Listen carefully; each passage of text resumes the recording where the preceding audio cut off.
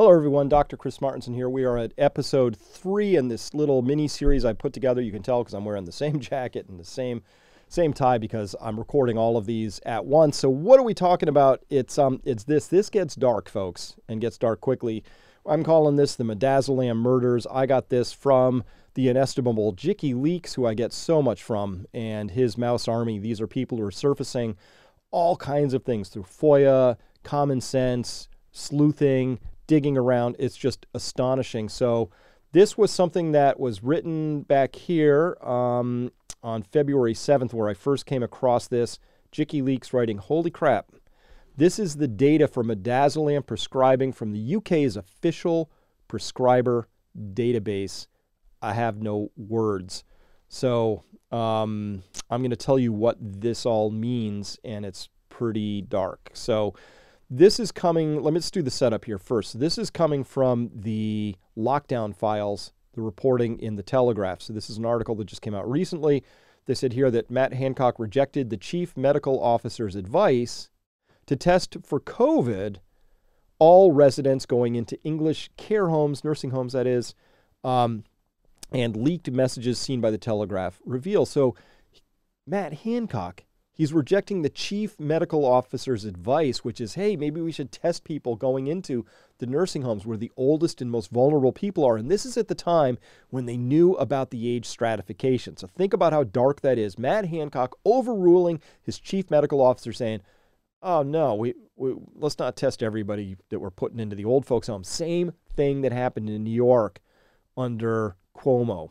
They took people who were sick with COVID and they pushed them into nursing homes.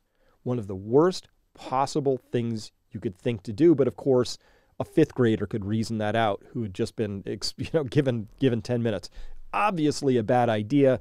Obviously, actually one of the stupidest ideas you could do. Heck, put these people in a tent out in the open like 1918 in the Spanish flu, and we would have had a much better outcome. But somehow, New York and the UK said, you know what we'll do?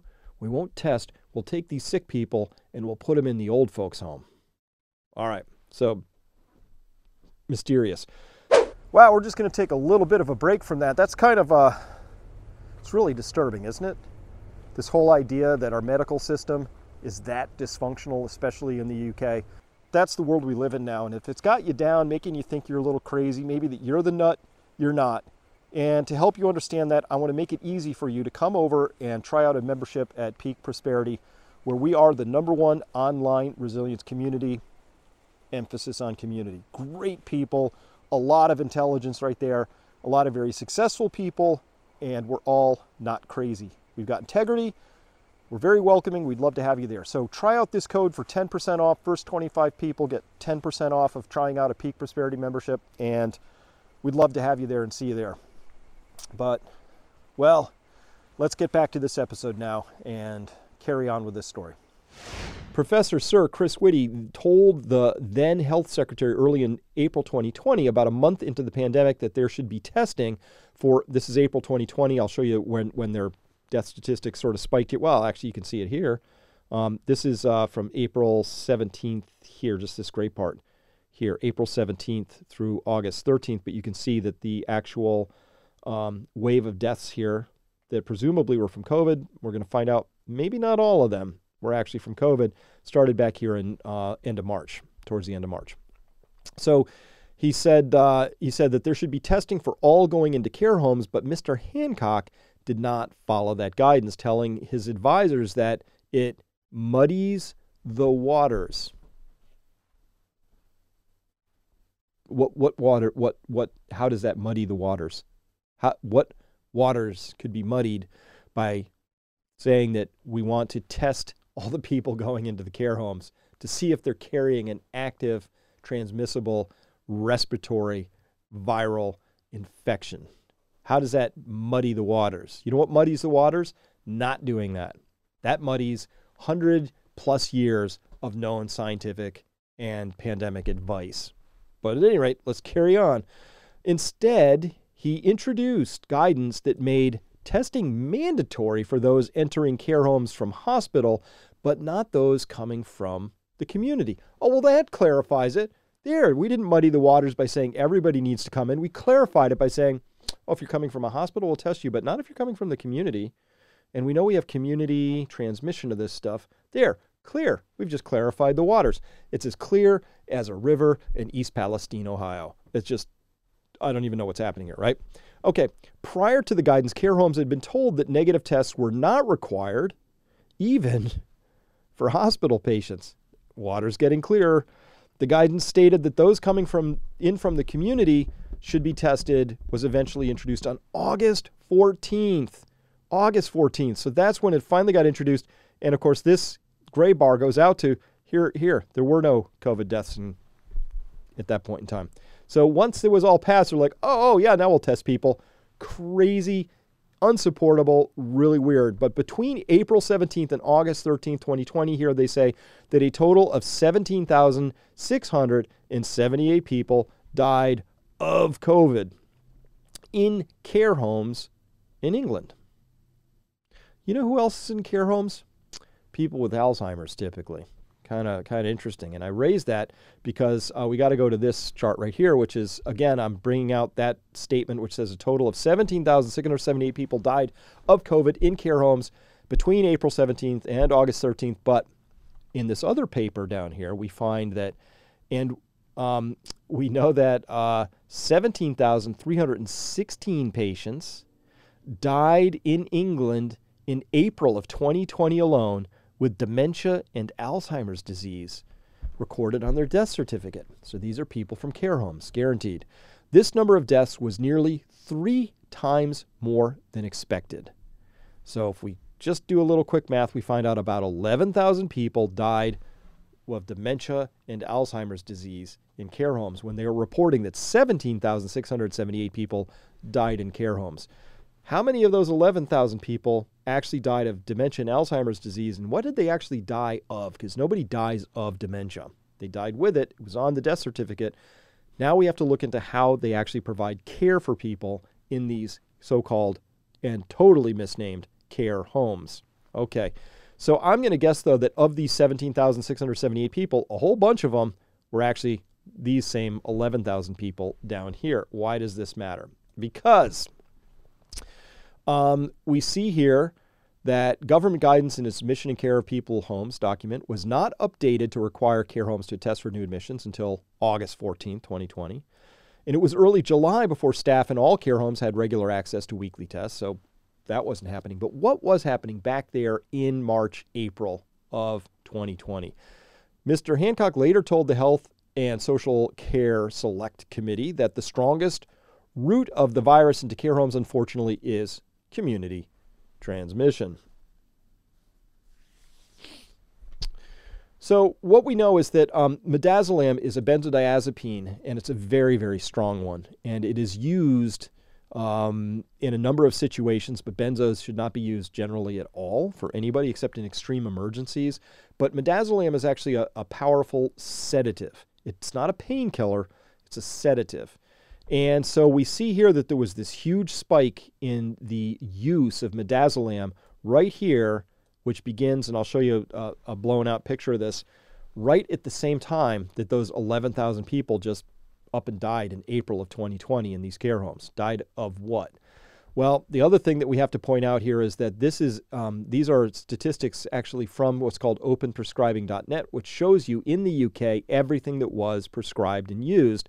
And they track all of that stuff, of course, right? So midazolam, not only did it have this huge spike in April of 2020, and then a second spike out here in late 2020, early 2021, but then it rose throughout the rest of this period, whereas it had been pretty flat back here. So much more of this midazolam being used. Now, this is a second thing, which is actual and projected antibiotic prescriptions by month in the UK.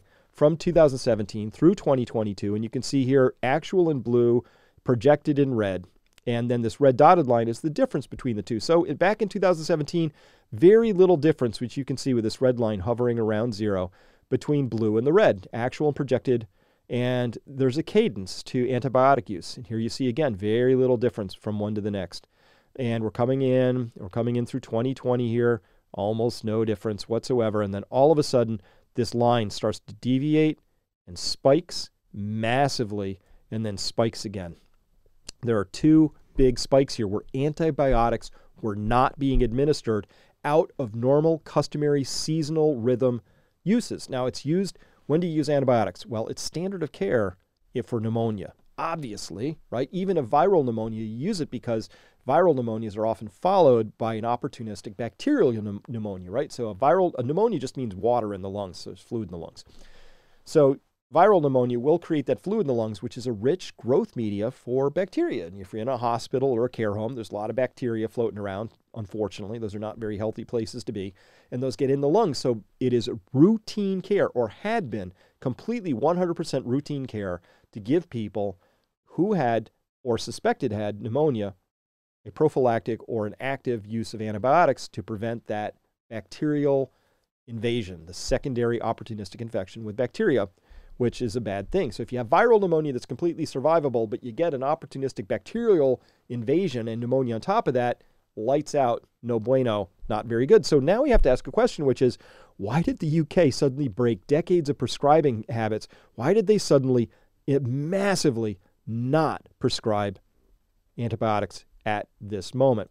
To turn to answers for that, we have to understand that how this all happened. So this is David Webb is the chief pharmaceutical officer for England. He would have been the person most making and responsible for making the recommendations for what are we going to use, what are we not going to use, what's going to be prescribed, are there going to be any changes to prescribing patterns, what are we going to do about COVID?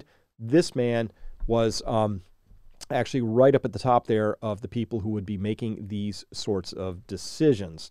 And so let's look at this very quickly. And let me also give you one other setup here, which was, this is just how bad things are in the UK. Oh, this was so awful. I reported on this in October of 2020, and this was the output of what's called the so-called recovery trial, where they were looking for HCQ, its effects. And so this is a clinical trial they ran. It was pretty big, and so I was very excited they were going to run this and run this well. Unfortunately, they ran it really poorly. In fact, it was designed to fail.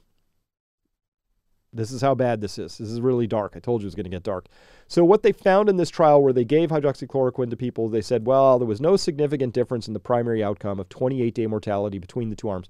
418 patients, that's 26.8% of people in the HCQ arm, and 788 patients, or 25.0% people in the standard of care arm, had died. But whoa! These are horrifying numbers. Nobody else in the world is losing anywhere close to this number of people, these percentages. These are terrifying numbers, right? Do you take people, they come to the hospital, and you lose a quarter of them? Whether it's in standard care or this other one, this is bad. So we knew this was bad. And so their conclusion here was that participants in the HCQ arm were actually less likely to survive hospitalization. Actually, nobody was likely to survive hospitalization. It was bad. And when we looked at this larger study, which was conducted by a Sir Martin Landry and a Sir Peter Horby, these are the two guys right here who set this trial up. And by the way, we should note the study was not blinded, so they could sort of pick and choose who went into which arm, right? Other limitations here are they gave super toxic dosing. So these are people already in the hospital, Some of them are either on vents, they're already ventilated, and they gave them hydroxychloroquine, not just a little bit, which would be a normal dose is 200 milligrams, maybe 400 milligrams in a day. They somehow found a way to give 2,400 milligrams on the first day, 800, 800, 800 across 6-hour windows. And so that 2,400 milligrams is by itself, it's a pretty hefty dose. For a normal, healthy person, maybe not even that big of a deal. But for somebody who's on a ventilator, who's already wobbling at death's door, to give that level of dosing, it's toxic. So for them to have found a slightly higher toxicity rate or bad outcome rate, not surprising. Nobody in the world that I have talked to can defend that level of dosing. But they just came up with it, and they did it because these gentlemen are nasty buggers. No question about it. Of course, they gave it way too late in the cycle. There was no zinc, no azithromycin, no tetracycline, no antibiotics were given. These poor people were put on vents with huge amounts of lung damage and then given a toxic dose of something very, very late in the game. And surprise, it didn't work. And of course, this got splashed all over the world. So that was bad. And So this is the write-up about this. This was in, I forget, some magazine came out about this. But again, they were proud to announce that that nothing came of this. And so no clinical benefit, they say here. So again, but the key word here is in hospitalized patients, okay? So they say here 11,000 people, 175 NHS hospitals in the UK, They say here, quote, we have concluded that there is no beneficial effect of HCQ in patients hospitalized with COVID-19. We therefore decided to stop enrolling participants in the HCQ arm of recovery trial with immediate effect. It's that bad. We're just stopping it. We are now releasing the preliminary results as they have important implications for patient care and public health. You mean public health of people who are already in the ICU. It's not exactly public health. It's a totally different concept. A total of 1,542 patients here, they say, compared with 3,132 patients. Again, with this horrifying 28-day mortality here on both, just horrifying. And look down here in red, they say these data convincingly rule out any meaningful mortality benefit of HCQ in patients hospitalized, already hospitalized. And of course, when they ran the molnupiravir trials and when they ran the Paxlovid trials, they specifically said, don't enroll somebody who's more than 3 days past symptom onset. Why? Because you don't give antiviral to somebody who's already in the hospital. You want the antiviral to work on the virus when it's in the viral replication stage, which would be within the first few days of symptom onset. Everybody knows that. We've known that since the 50s. It's not a big deal. And interestingly, this was back in April 27th of 2020. Even before I'm sure they were just thinking about forming this trial. I was like, because I saw these terrible HCQ studies coming out. So I was like, can I help? Here, I don't even design clinical trials, but let me give this a shot. Common sense. Randomized trial, full stop. Has to be randomized and blinded. This was not a blinded study. It was randomized, but not blinded. Treatment begun early, as soon as diagnosis or upon appearance even of suggestive symptoms. Of course, duh. The doses are recorded, dosing frequency, because we saw trials where they forgot to measure what they were giving. Zinc included, of course. Track the blood levels, make sure you got it up to appropriate levels. And of course, azithromycin plus minus. So if you really want to parse it out, but otherwise just include it. And that would be how you would conduct something like this. How did I know to do that? Because I'm not a dummy. That's how. And I wasn't trying to design something to fail and willing to risk people's lives to do that. All right. Now we get down to the heart of this whole thing. So here we see excess crude mortality rate, the CMR, in the United Kingdom. Here, and you can see there's this big spike that starts here. This is January, February. This is March right here. This is April, okay? And that's May. And then again, you see here starting about in October, November, December. That's January right there, 2021. So October through January, March of 2021. And then, but this one is the biggie with this big spike right here in April. That's a huge spike right there. So what happened in April? Let's track it out. Now we're going to lay under that in exact alignment here of the prescribing and use of midazolam. And so this is the highest peak right here in this orange, which is something at 10 milligrams in a 2 ml solution. So they ordered all these ampules, which are little glass vials that are already pre-filled with known doses and per given volume. The highest dose per volume was 10 milligrams dissolved into 2 ml of solution. That was the one that we saw the most of, but every single category of midazolam, whether it was 1 mg per ml, 1 mg per 5 ml, whatever it was, all of those classifications are all peaked. And that peak right there is April of 2020. And again, there's another peak of use of midazolam right here in that second wave. All right. So, remember we said here that we saw that there was this huge spike in people with dementia and Alzheimer's disease recorded on their death certificates. And here we're also noting that the highest dose here is for the 10 mgs per 2 ml right here, which, let me move this back over again, is that orange peak right there. And so this is a great, great piece in the Daily Beagle. It's a Substack down here. I advise you to check that out, the Daily Beagle Substack. They broke all this down, just did a beautiful job at it. And they did 2 big pieces of work on this, and this is the second one. And they note here that the orders for 10 milligrams of midazolam spiked in April 2020. So, that's kind of weird. Remember, the MHRA, which is an advisory body for the medicines out there, advises no more than 3.5 mgs total for the over 60s, right? 3.5 mgs, that's the top you would ever use. So what are you doing with an ampule with 10 mgs in it? What's that all about? And how did this come about? Well, it came about in no small measure because of this, which is we see here, and again, this is from an archived page. I had to pull a lot of this from archived areas. So this is coming to us back in May of 2020. They noted here in the Pharmaceutical Journal in the UK, they said here supplies of a sedative, this is a sedative, not a painkiller, used for COVID-19 patients diverted from France to avoid potential shortages. Some French label stock of midazolam is now being sold into UK wholesalers. There was no urgent panic scramble for midazolam in the United States, but they certainly scrambled for it in the UK.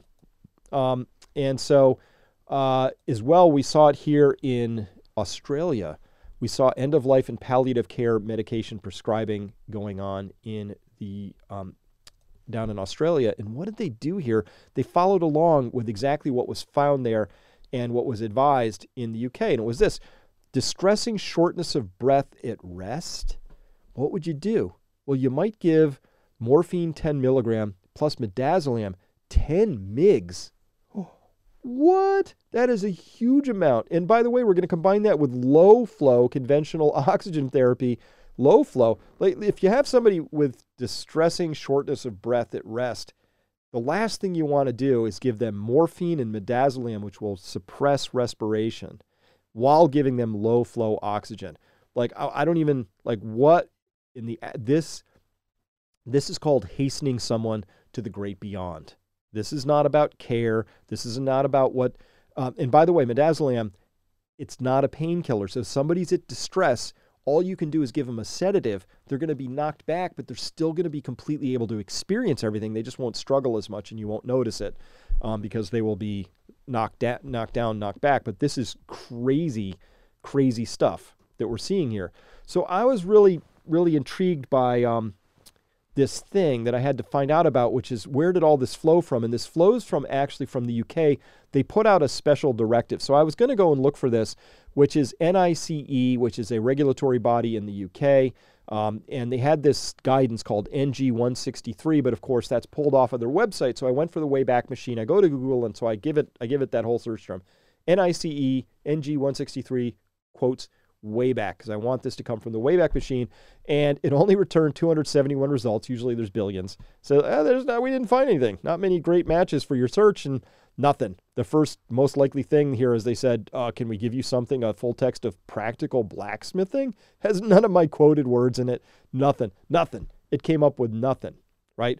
Which of course tells me that this all begins to make more sense now, that this is the new motto for this company. It doesn't include the word don't anymore. So I checked this whole same thing out, same search term exactly, put it in Brave, ta-da, there it is. Found it right away and was able to quickly find this, which is this NIC guideline, which was published on the 3rd of April. So by the time it's published on the 3rd of April, that means it's already been through some months of prior review. And this was COVID-19 rapid guideline, just a guideline, managing symptoms, including at the end of life in the community. So they're already worried about how they're going to manage end of life. And so we dig down deeper into this NG 163 document. Table 5, treatments for the last days and hours of life for managing breathlessness for patients aged 18 and older. And look at this dosage right here. They said midazolam, 10 mgs over 24 hours via the syringe driver. It's a funny way to put it, but syringe driver. It's giving somebody a shot of this thing. Increase stepwise to midazolam 60 milligrams over a 24-hour period as required. 60 milligrams. Remember that? That would kill a horse. It's unbelievable. And as well, they're talking about, hey, morphine sulfate, give a bunch of that, and special considerations. Notice what they say down here in yellow. Special considerations for the caregiver in a care home, for instance. Sedation with benzodiazepines, such as midazolam described above, sedation and opioid use should not be withheld because of an inappropriate fear of causing respiratory depression in somebody who's already struggling to breathe. What they're saying here, sedation and opioid use should not be withheld because you're worried that you're going to kill the person. You're going to hasten their end. It bears repeating that COVID-19 caused a lot of people to be the happy hypoxics, to show that they were having difficulty maintaining oxygen sat levels, and many of them survived, right? People, even with the worst of care, going on to a vent and getting remdesivir, some of them still survived that whole treatment. So this was not necessarily something that required an end of life, we've got to give lethal injections of things, right? But again, where would this be? Where did anybody debate this? Where was the consent? Where were the people being, I would love to see the documents to say, hey, listen, your mom there seems to be struggling for breath. Do you mind if we just, give her a little something and cut to the chase? There was no informed consent. There was no, I'm guaranteed there was nothing where anybody was given proper notification about this. And that's just horrifying, right? And so they say here, notes. Here's a note for you. At the time of publication of April 2020, opioids and benzos did not have a UK marketing authorization for this indication or route of administration. Now, who put that together? Again, remember the banality of evil. Somebody had to put that together, and it was this guy right here. And he managed to, put this NG 163 out. So that's interesting. So let's carry on a little further. And this, again, came through that, the Beagle Substack thing there. They pointed out this. They pointed to this article, which says, hey, in the British Medical Journal right here, we're going to look at this article that came out in March of 2022, where they talk about the efficacy and safety of drugs used for assisted dying. And they would note here that the dose range, if you want to drugs injected for euthanasia, you would consider a dose range for midazolam of somewhere between 2 and 120 mg. They note here that 2 milligrams is potentially sufficient to create euthanasia. Now, what did they say in their guidelines? They said, you know what? Yeah, up to 60 milligrams of midazolam over a 24-hour period. Great. Morphine, again, they give you a range here. Fentanyl, they were using all of these, and they were using a lot of these curare derivatives here, pancuronium and rocuronium and all those other things. So they're using all of those things. So let's get the timing right. Somewhere early on, they had to have ordered enough syringes and midazolam, and that took time. And we saw that they had done that sometime before March of 2020. That article came out in May.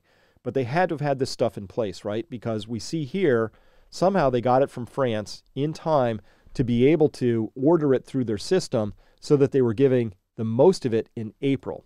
And as they were giving most of it in April, we saw that in that same month, there was a huge number of patients, 17,316 died in England in April alone with dementia and Alzheimer's disease recorded on their death certificates, which means they were probably in care homes. And this was 3 times more than expected. So that's 11,000 people who died because they were probably administered what we now know to be a lethal dose of midazolam coupled with morphine. So all of this is happening. And I might note that this now picture actually terrorizes me. So this now looks like one of the more frightening pictures you could have out there. Because at least people coming at you with machine guns through a jungle, you got a shot at escaping. This, I don't even know how to this is now terrorizing to me. And of course, we saw that the same thing was happening down in Australia at the same time, which means that, these people, I think they were still safer and they had more of a chance at surviving this out encounter than they would have their NHW health policies. You remember, Brian, play this one. I remember this. These are people who are outside protesting the lockdown, and they're actually at those are shots you hear are rubber bullets being fired into a crowd of screaming, retreating people. There's old people, there's children. They're holding their hands up. They're clearly not a threat, but, you know, when you're all kitted up and you got your rubber bullets, what the heck? Aim and fire. So that's what's going. Oh, yeah, there you go. There you go. There you go. Little Kent State action. Australia style, right? Horrifying, horrifying, horrifying stuff going on. So even as the Australian health authorities were busy thinking of ways to maybe hasten end of life for folks, their authorities were out busy knocking people out of parks where they were quite rightly saying this all doesn't smell right or seem right to us. This comes to us. So this is a Health and Social Care Committee meeting held on Friday, 17th of April, 2020. This is still up on websites out there. I didn't save this special. But this is a gentleman, Dr. Evans, and it's very bizarre. He's going to talk now with Matt Hancock, but he's speaking to a lot of other people who are on this call, which include a lot of the health authorities. This is April 17th. This is before really they've had like a big wave. Like they don't really know what COVID's going to be. But April, again, is when they had most of the people dying of dementia and Alzheimer's in their care homes. And we saw that they weren't using antibiotics during this period of time, and they were giving a lot of midazolam out. So nobody else in the world early in 2020, everybody's wondering, how do we treat COVID? What can we do? Are we going to need ventilators? How can we do this? Pierre Corey's already worked out and resolved corticosteroids. All of this stuff's happening. Listen to what Dr. Evans here, who's a health on one of the governing health bodies, who would have been responsible for coming up with some of these new standards of care that we just looked at. Let's listen in on how he's talking about what's most urgently needed as we're facing this unknown pandemic with unknown treatments and survivability. Carry on. The hard work you and your team are doing. I noticed in your battle plan, one of the things that I think potentially was missing was when we talk about battle and in medicine, death is an inevitability and something you have to deal with. I just wondered, you've put in a Herculean effort to get the ITU spaces and the ventilators. However, a lot of people who will suffer from coronavirus and indeed other conditions will never make it onto the intensive care unit. So I wondered what sort of provisions you have for the number of people who may be dying at home. And I've got a few questions about that. Do you know the number of people who are dying at home currently or have an estimate?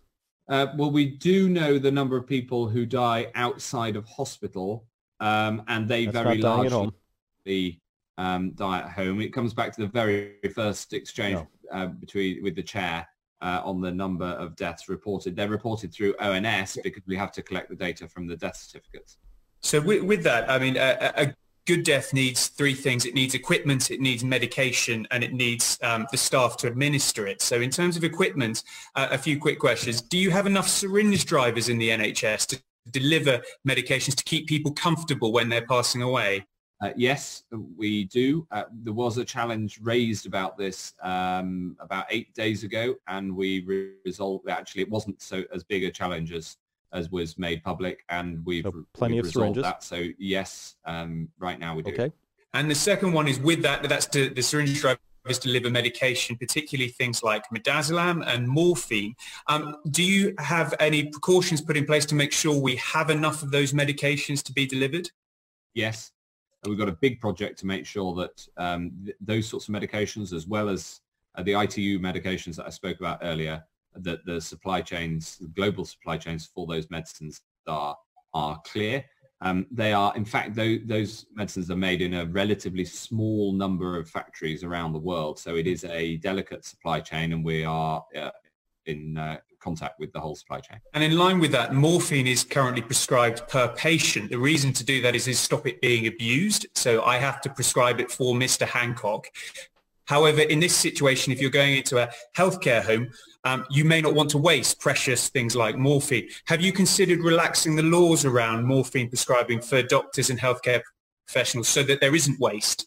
That's something that we keep under review. I've looked at that particular point to reduce wastage of key medicines, and it's something that the supply chain, the supply team, in the department and the clinical team talk about all the time. I don't know if that's JVT's part of the clinical team, and he may want to say more. Wow. And number three is, do you have the people who are going to be willing to carry out these particular instruction sets? So this is really disturbing, because what you see here is people in a position of authority already plotting out, well, do we have enough midazolam and morphine, which is an odd combination, right? Remember, they said, hey, we've never approved this particular combo of things before. Hey, this guidance came out in April of 2020, right? And this guy who's on the team that would have been, I presume, writing that particular piece of guidance, they'd already thought it through, and they said, there's going to be a lot of people dying out there, but we should make sure they have a good death. And the way we can assure that is make sure that we have sufficient equipment. We need syringe drivers, right? We need to make sure we have plenty of this midazolam and morphine, which they had already pre-ordered way excessively from France, which was one of their supply chains, to make sure they had enough midazolam on hand to do what they thought they needed to do. And then COVID comes along, and next thing you know, lots of people are dying, principally in care homes. All right. So remember, this right here shows you that March 20th, this is one of their first death waves right here. And this peaks out here in the middle of April. And so this is right here is when they're talking about all of this stuff. That exact peak right there, that first yellow dot is on right here, is when the vast peak of midazolam usage was recorded in England.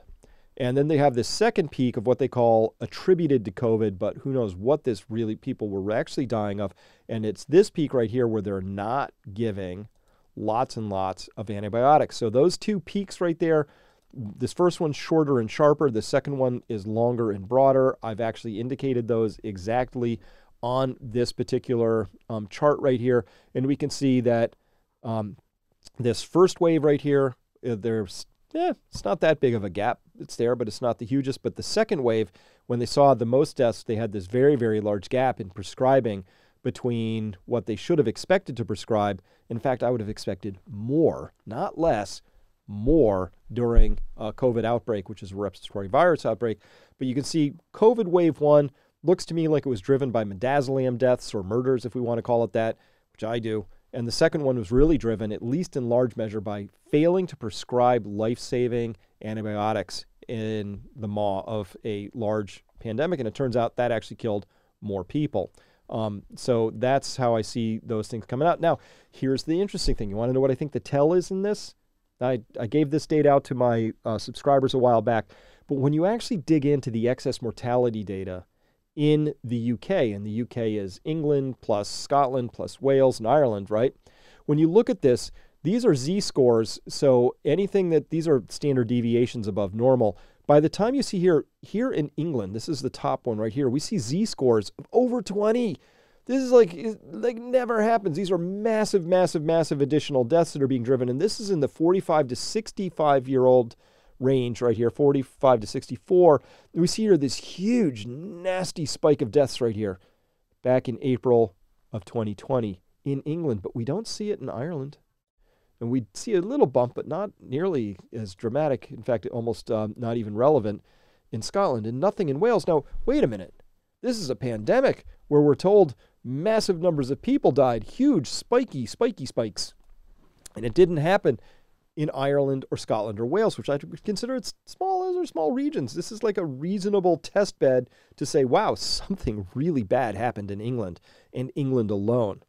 And we see the same sorts of things. You will see more of bumps down here when you get into the 65 and older crowd, but something happened here in England to the 45 to 65-year-old age group, which did not happen, right? And also happened in 2021 here, which did not happen again in 2021, that second spike, in Ireland or Scotland or Wales.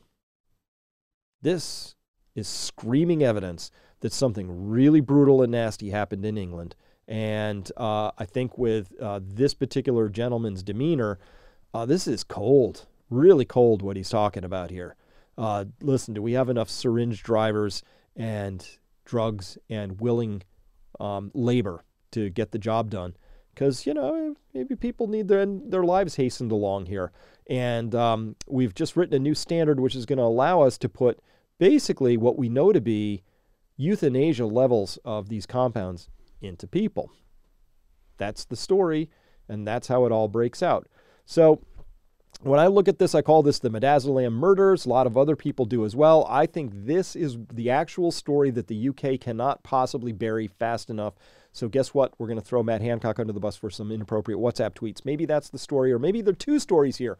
That was bad, and this is bad. But this is awful. So what we know is, first, that even before COVID deaths became a thing in the UK, they had already made plans to bring in large amounts of midazolam from foreign suppliers, and they did that. And then they discussed, hey, do we have enough needles and staff to end all these lives that might need to be ended comfortably? Nobody else in the entire world was even talking about that. Nobody at all. Nobody else was sitting down publicly saying, maybe we should think about a way that we can off these people who are kind of close to the end so they have a comfortable way out.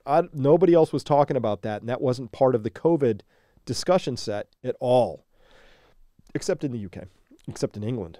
And then mysteriously, a huge 300% increase in Alzheimer's deaths were recorded straight after in April at the time of the largest amount of midazolam administration. And then right after that, we saw a higher death rate than would be expected, but also a much, much lower use of antibiotics, life-saving pneumonia indicated antibiotics. And then COVID deaths in UK hospitals vastly higher than anywhere else, right? And then bizarrely, only England out of the entire UK set had vastly elevated excess deaths in early COVID in the 45 to 65 group. So bizarre. And then, as I showed you, the HCQ trials, those were rigged to fail, designed, especially that recovery trial, horrid that they did that. And those patients were subjected to a totally inappropriate protocol. It should never have been approved by an institutional review board. It should never have been conducted. It made no sense whatsoever, unless your point was to prove that it doesn't work and just put a big thing out there to say it doesn't work. So this is the nature of the story that we're actually up against. So that's the story as it stands right now. It's dark, and I'm really sorry for how dark it is, but it's the nature of the game. It's reality. And if we stare at that straight up, we understand who we're actually up against and what they're capable of, which is pretty much almost anything. So if you come by Peak Prosperity, listen, we're not going to spend any more time talking about how bad this is. We got to talk about solution space. We've got to figure out what we're going to do. Step one, know about this stuff. Step two, hey, we have to figure out how we're going to hang around the people who we want to hang out with who aren't like that, right? So there's a lot of people out there who are like that, but many more who aren't. So find your tribe, and we're doing that because we know that with these same people in charge, there's no easy way out of what's coming next. They're that bad. They're either that grubby and self-interested and psychopathic, whatever it is. They are incapable of making common sense decisions that are in the common good.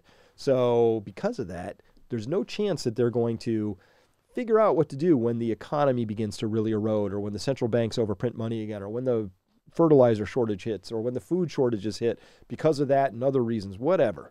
They're going to do a terrible job, which means you need to be resilient.